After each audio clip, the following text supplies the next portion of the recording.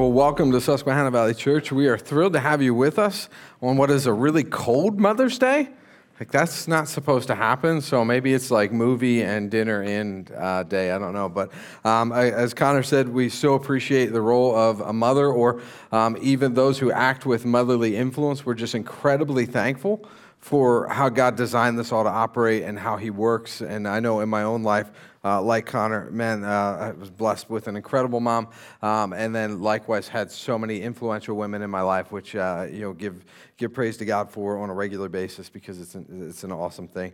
A couple of things I want to let you know about coming up, and the first one is a mask update, and I know so many of you are just even tired of hearing the word mask or whatever, and just want to let you know that on June 20th, we're anticipating, as long as things continue as they are, that we'll have a mask optional service for second service, so that might change some plans for you. And we'll give more details in writing. We'll get it out there, but just wanted to give you a heads up so that you can anticipate that we're looking to do that, and that's on June 20th. On June 13th, we've got a meeting after second service. It's just like an SVC update to fill you in on some of the things that God's been doing and anticipate some of the things that you might want to know. It's kind of a midpoint in the year, and so that'll be right after the service just for us to be able to keep you up to speed with what's going on here. So speaking of keeping you up to date and up to speed, I want you to know that my journey to discover which is the best chicken sandwich has taken a step forward as I went and I tried the Popeyes chicken sandwich. So now I don't know, like, if you knew this, but like for those of us like myself who are Chick-fil-A lovers, there has been some blasphemy out there that Popeyes was somehow better. And so I thought, you know what, I want to try this. I want to see what it's like. And so I went, and it was in a long line. So I anticipated a bunch of other people were either taking this test like myself, or they just wanted lunch, one of the two. And so I waited my time. While I was waiting in line, I thought, you know what, I want to make sure I order like what people say they should order. So I ordered like what to get at Popeyes. And it came up with a recommendation, of course. And then also it said the second one was man killed over Popeye's chicken sandwich. I was like, yikes. And so I read it, and here there was like, when they came out with the sandwich, like there was literally a fight in the line over a chicken sandwich where somebody was killed. They were beaten up and killed. And I thought, whoa, this must be a good chicken sandwich. Like, I thought, I better get two in case somebody attacks me. That way I'm ready. Like, there's enough for both of us, right? So I had it. And all right, so here's the deal. It was good. It was very good. But it was not Chick-fil-A good. Now, they had better sweet tea. They had better iced tea, but it was not Chick-fil-A good. And so I was left, especially after reading that article, I thought, man, this is going to be like the greatest thing that I've ever tasted. And I was like, it wasn't quite there. I find in life, a lot of times, there's always that it just wasn't quite what I wanted thing, right? And maybe it's not about chicken sandwich, but it's about something that you experience on a regular day where there's things in life that leave us wishing for more. Wanting more, or I wish this was a little bit different, or I wish the timing was right, or I wish vacation didn't have this go wrong, or I wish my job didn't have this little frustration, or I wish my kids listened the first time instead of the 50th time, or there's just so many things in life that we wish were different than what they are. Wish people respected us a little bit more, treated us differently. And I wish the car worked and didn't break down when I needed it to.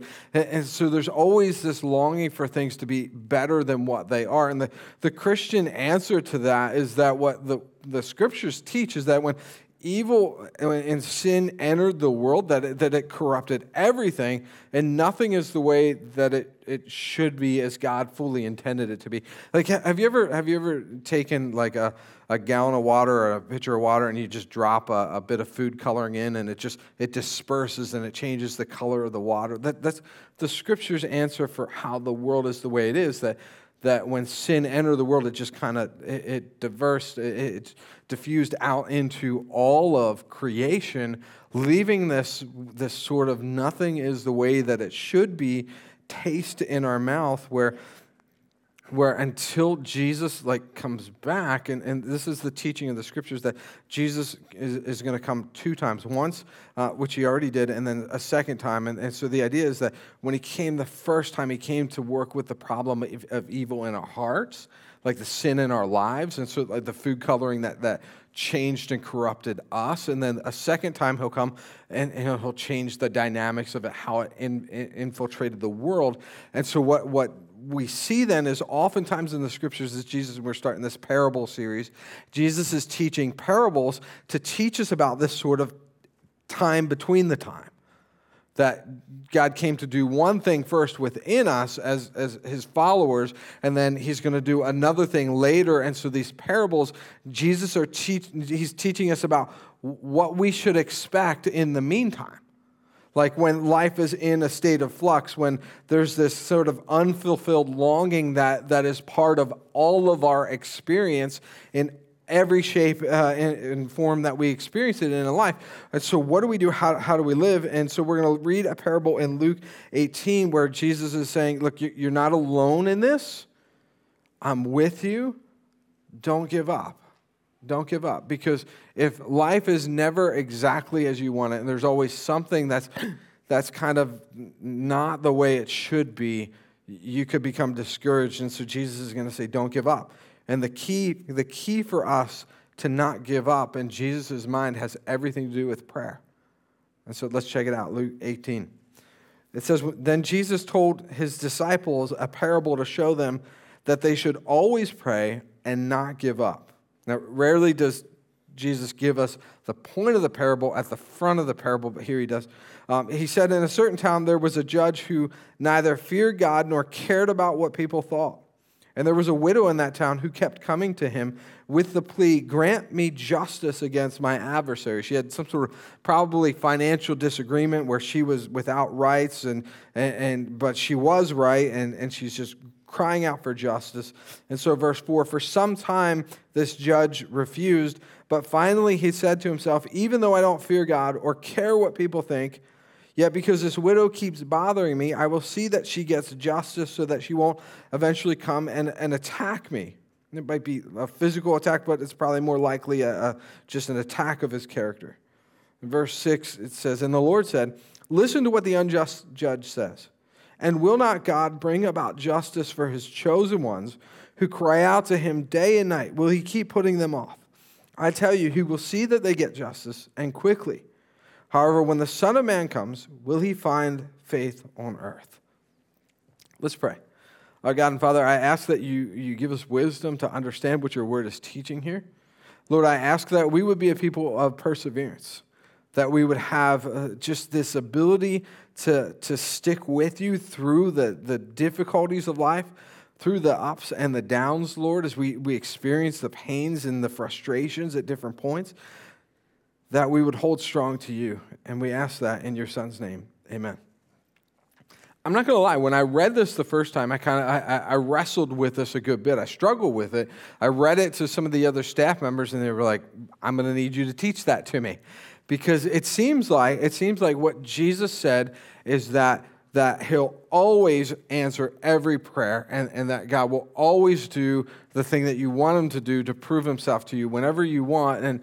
And somehow that doesn't really mesh with our experience. I mean, we might have God has answered our prayers, but then we're thinking, what about these that are left unanswered, and how do we respond to that? And so I just kind of wanted to start with, to kind of address this tension that we have about prayer and when it's answered and when it's not answered, and what that has to do with our faith. Because I find a lot of people turn away from God and they turn away from faith because they feel like God hasn't met them in an answer to a prayer in the way that they want, in the time that they want, or so on. So I just wanted to kind of pause to give a little, this is sort of side teaching because this passage isn't really about that, but we'll come back to the passage in a minute.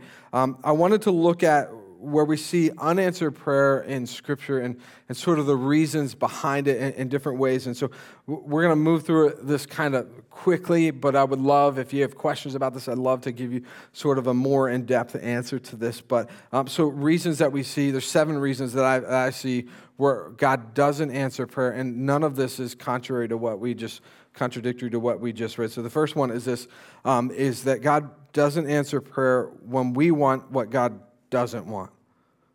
When we want what God doesn't want. And I know that's kind of obvious, but the idea of when Jesus says, God will come to your come to answer you, come to your defense, it doesn't mean that if you want something that God doesn't want, that he's going to give it to you. That's sort of contradictory. If he's trying to develop and evolve my character through patience, and I don't want patience, and I say, God, take this away from me, he's not going to necessarily give that to me. I remember one time praying with a guy, and I prayed, God, I asked that you would help this guy to become a patient man of God. And the guy I was praying for interrupted me. He interrupted me. He said, stop, don't ever pray for that. I don't want patience, because if you pray for patience for me, then I don't want it. I'm thinking, well, you clearly need patience. You didn't even let me finish the prayer till we got to that point. But look, here's the thing. God has bigger plans than we do. And his kingdom is above what we might want in this world. And so simply because we desire something and we ask God for something doesn't mean that God's going to rechange his plans to give us something else. I mean, even Jesus says, guys, if there's any other way, take this cup, take this wrath, take this coming cross from me. Right?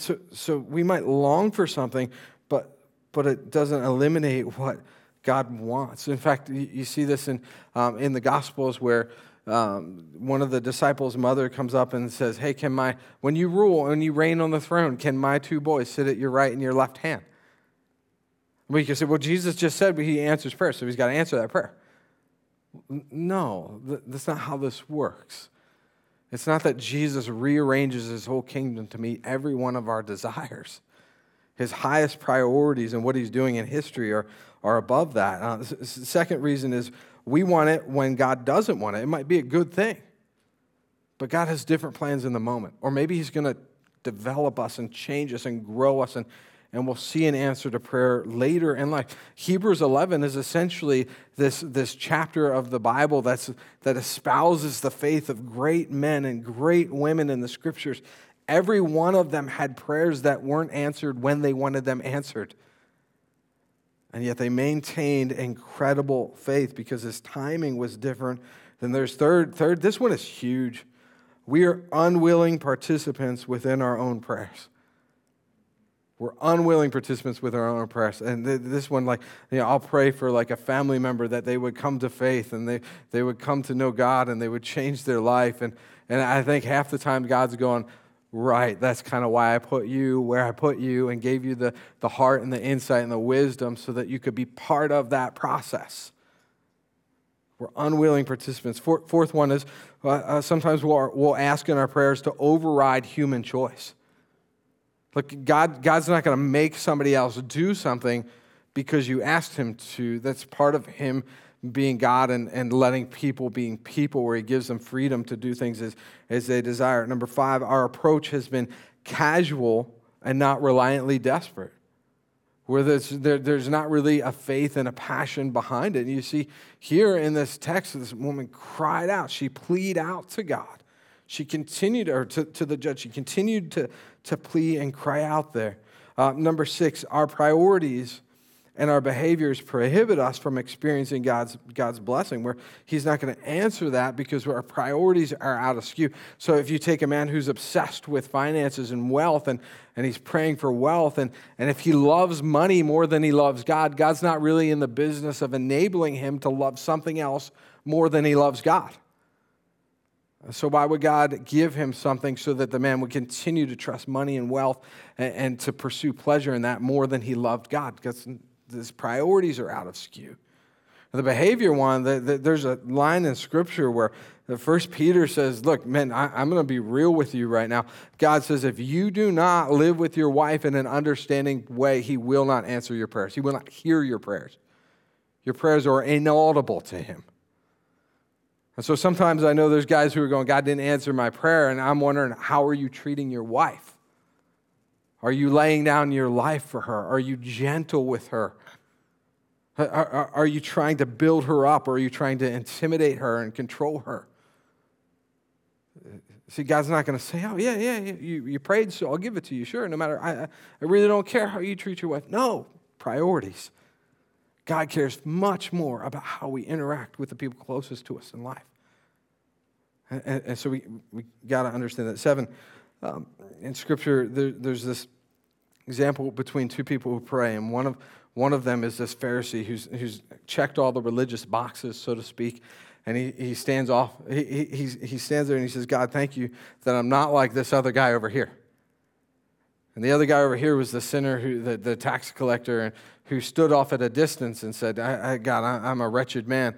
And Jesus says, which one of these two do you think went home justified? Which one do you think had their prayers answered? Well, the one over here.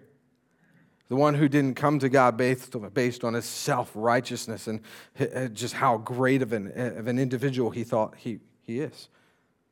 Now, with that being said, with that list up there, I would argue that in actuality, God answers far more prayers than what we even stop to realize. I think with the way that at least I am personally, I'm so busy thinking about the next thing that I want and the next thing in front of me and the next thing that I don't stop to think about, wow, like God has answered incredibly my prayers over the years in just amazing ways. And I start to think about it and start to list them out in my head. And I'm just like, this is incredible. God has given me so much of what I cried out for. Maybe not when I wanted it, and maybe in a different way than I wanted it, but in a better way than I wanted it. Where Romans says that there's times where we don't even know what to pray for, and the Spirit within us intercedes and says, no, that's not what he really wants. That's not what he really wants. And I remember a 16-year-old me praying for God to give me a wife that I thought I wanted, or a girlfriend that I thought I wanted, and that didn't work out. And then in the long run, he changed me and grew me to a place where I would actually appreciate and take care of what he had given me, and he gave me something better. But we don't always see it like that because we want the immediate. We want right there. And right now, we want it, and we get frustrated when it's not the way that we want. If this is a challenge for you, I would really, really, really, really encourage you to read Psalm 22. Psalm 22 is all about unanswered prayer. I'm just going to read 2 verses. It says, my God, why have you forsaken me? Now, this is actually, this is 2 things. This is 1, David's prayer, and 2, this is Christ's prayer on the cross. 2 unanswered prayers. Why are you so far from me, saving me, so far from my cries of anguish? My God, I cry out to you by day, but you do not answer, by night, but I find no rest. Psalm 22, the rest of it is this sort of journey through the psalmist's heart as he doesn't see the answer to prayer, but then he goes back to an understanding of, but this is who God is. This is who he is as I know him to be. And so if I'm not getting what I'm asking for right now, then there's more to this story than what I'm understanding and what I'm seeing. And I don't need to end this. I don't need to walk away from this because I didn't get exactly what I wanted, exactly when I wanted it. Here's the deal. If you want this kind of in a nutshell, God answers prayer like a loving father, not like a fan. Not like a fan.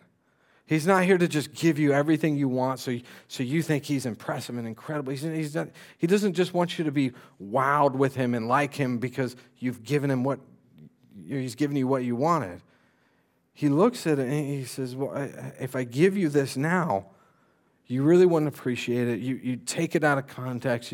You would think this is the point of life. So actually, I'm not going to give it to you right now. Or maybe it's not even what I really want for you, or it's contrary to what I want in my kingdom.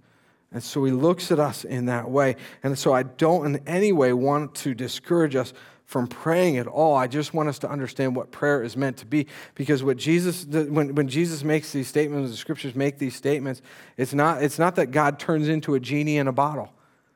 And his job is to do everything that you wish. And now the greatest priority in life is whatever you want your kingdom to be. This is really about his kingdom. And within his kingdom, he says, come to me. Come to me and cry out to me. Plead with me. In fact, this is really the whole context. And I encourage you, never just look at one verse in the scriptures. Look at what the full passage is saying. Look at what the context is saying. Because this whole preceding and following things, they're about the kingdom of God. This whole thing starts out in the middle of Luke 17, where some Pharisees, they come up to Jesus and they say, when do you think the kingdom's going to be here? When's the Messiah going to sit on a literal throne? When is he going to get rid of the nation of Rome and their tyranny over us? When are they going to politically be what we want? When are we going to have peace on earth? When is the Messiah going to do Messiah things? Right, we talked about this the other week. That's not how Jesus operates when he says Messiah.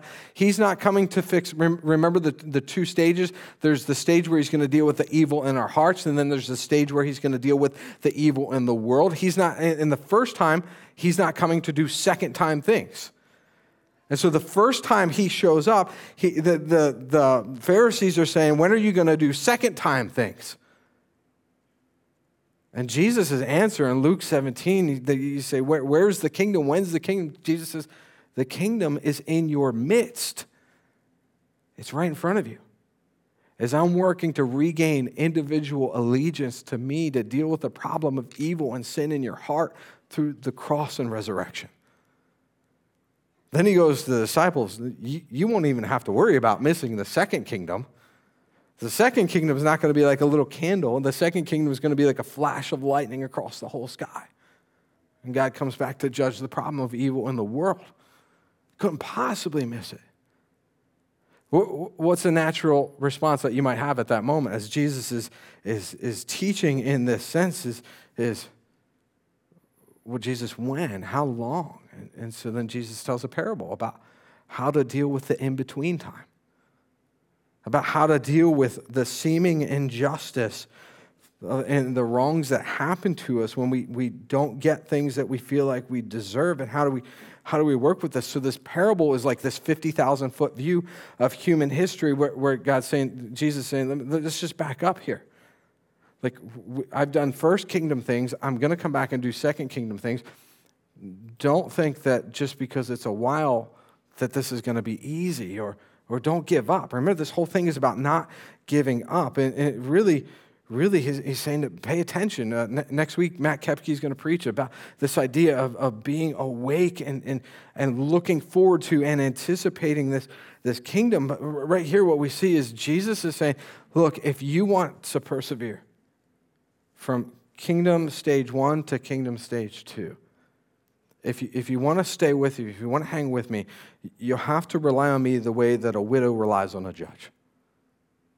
If you want to hold fast, you'll have to rely on me the way a widow relies on a judge. It's her only hope.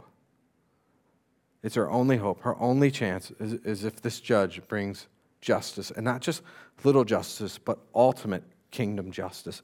I want to read it again as we look at it from that standpoint. Then Jesus told his disciples a parable to show them that they should always pray and not give up.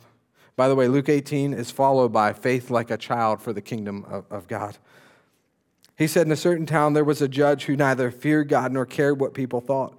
And there was a widow in that town who kept coming to him with a plea, grant me justice against my adversary. For some time he refused, but finally he said to himself, even though I don't fear God or care about what people think, yet because this widow keeps bothering me, I will see that she gets justice so that she won't eventually come attack me. And the Lord says, listen to what the unjust judge says. And will not God bring about justice for his chosen ones who cry out to him day and night? Will he keep putting them off? I tell you, he will see that they get justice and get it quickly. However, when the Son of Man comes, second kingdom, right? Will he find faith on earth? See, Jesus anticipates that his followers might give up, that they might not get all the immediate answers to prayer that they want. And they could throw in the towel because they have doubts. And you could be there, you could honestly be there right now. But the promise is twofold. One is that immediately, when you suffer an injustice, immediately, God vindicates, he makes you right. He does that immediately. And then, practically speaking, that'll carry out throughout all the world when he comes back and he returns the second time. And so what Jesus is saying is that to persevere through this side of life, he wants to set our heart's expectation and our prayer solely on the coming kingdom and how the coming kingdom is the solution to every injustice that we face. That one day there will be no, I wish this wasn't the way. One day there will be no bad days. And he sets our hearts and our prayers in that coming kingdom. See, really what Jesus says is he wants a whole group of people who are desperately crying out for the greatest ruling and judgment when the king comes back, where Jesus himself will rule in the earth and there's no impartiality. There is no widow whose cause is not heard. There is no race that's oppressed. There's no person that's downtrodden. There's no person that's disrespected. Because when he rules, those things are gone. He says, don't give up. Keep praying. Set your heart. Because when I come back, it'll happen. It'll be quick. My judgment will be quick. And so the idea of this text in Luke is that in an age when you may not see immediate justice, you may not see it, you could give up because you assume you won't give ultimate justice. And Jesus says that's not the case. He will defend you. Certainly, after all, if this horrible judge is willing to just get annoyed and tired of helping this woman, this is sort of this contrast by using a bad example to say, well, if the bad example ends up working out, then certainly a good example will work out way better. If a widow's got to bother or judge the man, a child of God with a loving father, absolutely, this is worth you hanging on to, and certainly God will answer the calls of his beloved children. How much more? How much more? See, John Nolan says it this way. He says, he does not say it in so many words, but it's clear from the context that his prayer is about end-time resolution of the problems of the present, and not simply about answered prayer in the normal sense. No, what Jesus is doing is he's saying that our greatest prayer should be for the kingdom to come. Our greatest prayer should be what he's going to do when he comes back. And again, we don't take a single verse out of context. We look at it in all of its fullness, where Jesus in Luke 11 already taught us how to pray. He already taught us the content of our prayers. Well, what's the content of our prayers? He said to them, when you pray, say, Father, hallowed be your name. Your what? Kingdom come. Your kingdom come. And he centers our prayers. He centers our cries for justice on the coming kingdom of God. I think a lot of the discrepancy between my prayers being unanswered and what the Scripture's teaching me, honestly, I'm praying for my kingdom to come, not for his. I'm praying for a world in which I get everything I want in my way, in my timing, at my call. And this is the antithesis to how God called us to pray. Father, hallowed be your name. Let you be set apart. Let you be revered. Let this be about your name, not about mine. Your kingdom done. Your will be done on earth as it is in heaven. This is a cry for God to get things the way that he desires, the way that he calls. And what it does is it sets your heart past the difficulty and past the suffering to a coming better experience. I'm just going to step away for a second and just say this. If you are a person who on Facebook recently has thought it was a good idea to post a video of you getting a shot, there's something wrong with you. I love you, but look, you've got to be considerate of the rest of the people in the world that are afraid of needles and don't want to be scrolling around looking at cute videos of little kids and puppies, and then all of a sudden there's a needle. It makes people pass out, all right? So I understand for your cause you're doing something that you think is good, but like I was driving down the road the other day and there was a billboard with a picture of somebody getting a shot for the vaccine. And I'm like, do you realize that somebody could pass out right now and they would die because they drove off the road? This would be a horrible thing, right? I don't like needles. I don't like them at all. In fact, when I was a little kid, I would dread getting them. They had doctors and nurses had to come and literally physically hold me down to give me a shot. I couldn't stand needles. I really don't like them at this point, but I understand that it's just part of life at this point. When I was thinking about this and this, what Jesus is teaching, where he's saying, like, there's these injustices, these pains that we feel now, and he's cry out for the kingdom. And the way that I kind of got through shots as a kid was I would always think about something I was about to do that was going to be really fun. And I was going to set my heart and just set my mind. And I would go in and I would say to the nurse, and I would say, I don't want you to tell me anything. I'm going to put my arm out. You just do what you have to do, and I don't want to know anything about it. And I would just sit there and I would think. And I remember one time vividly thinking of a puppy we had just gotten, this little basset hound who was such long ears that he would run and flop and trip over his own ears. And I remember just sitting there thinking about what I was going to do when I went home and played with him. And I was just going to set my mind there. And this is, look, in a much more serious and significant way, this is what Jesus says, that we set the content of our prayers on coming kingdom. That it's there, that my cry for justice is there, that all the wrongs of the world are there. And I set my faith fully on that. You see, what the scriptures make just exceedingly clear is that God loves faith. He loves when we trust him through the hard times. He loves when we hang with him, when we're not getting all the answers that we want, when we want them.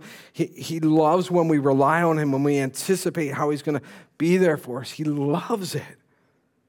Which is why the question at the end of this parable is, the real question is not whether or not God will act with justice towards his children, but whether or not there will be children with reliant faith when he returns.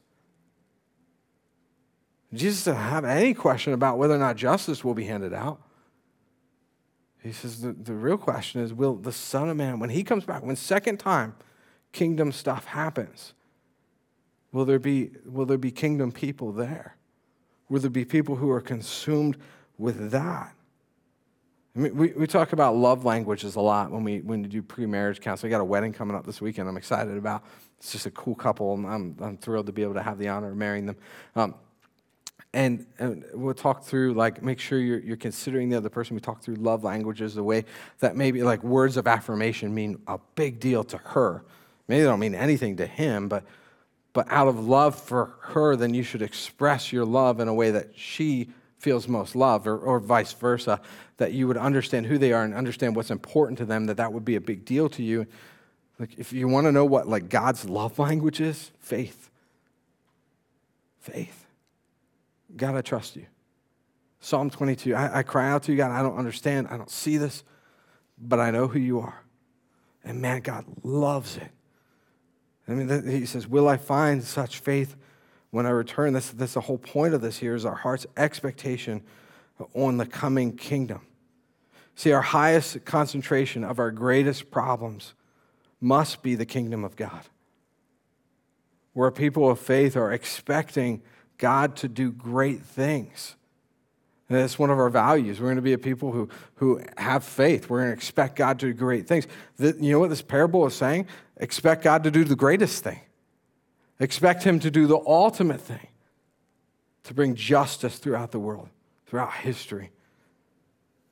As we wrap up, I just want to say one thing that I think this prayer, this type of prayer, this kingdom focus, this forward focused prayer does. I think it just greatly increases our fortitude for life. Our ability to deal with the tough things when I'm not getting what I want, when I want it, or just life's not what I want. It gives us a fortitude to be able to move through those times with ease. I was just on a long drive, and as the further south you go, the more water towers you see at different places, and water towers are just these big, ugly things sitting on the side of the road, and it's like, why are they here? And you know why they're there? You know what a water tower is for? It's because most people want water all at the same time, in the morning when they wake up, and in the evening when they go to bed. And so if you try to get water all at the same time, and the whole world's getting water at the same time, the whole city's getting water at the same time, the pressure just drops. Everybody's taking water out at the same time. So the water tank, the idea is when nobody's using water, it stores all the water up.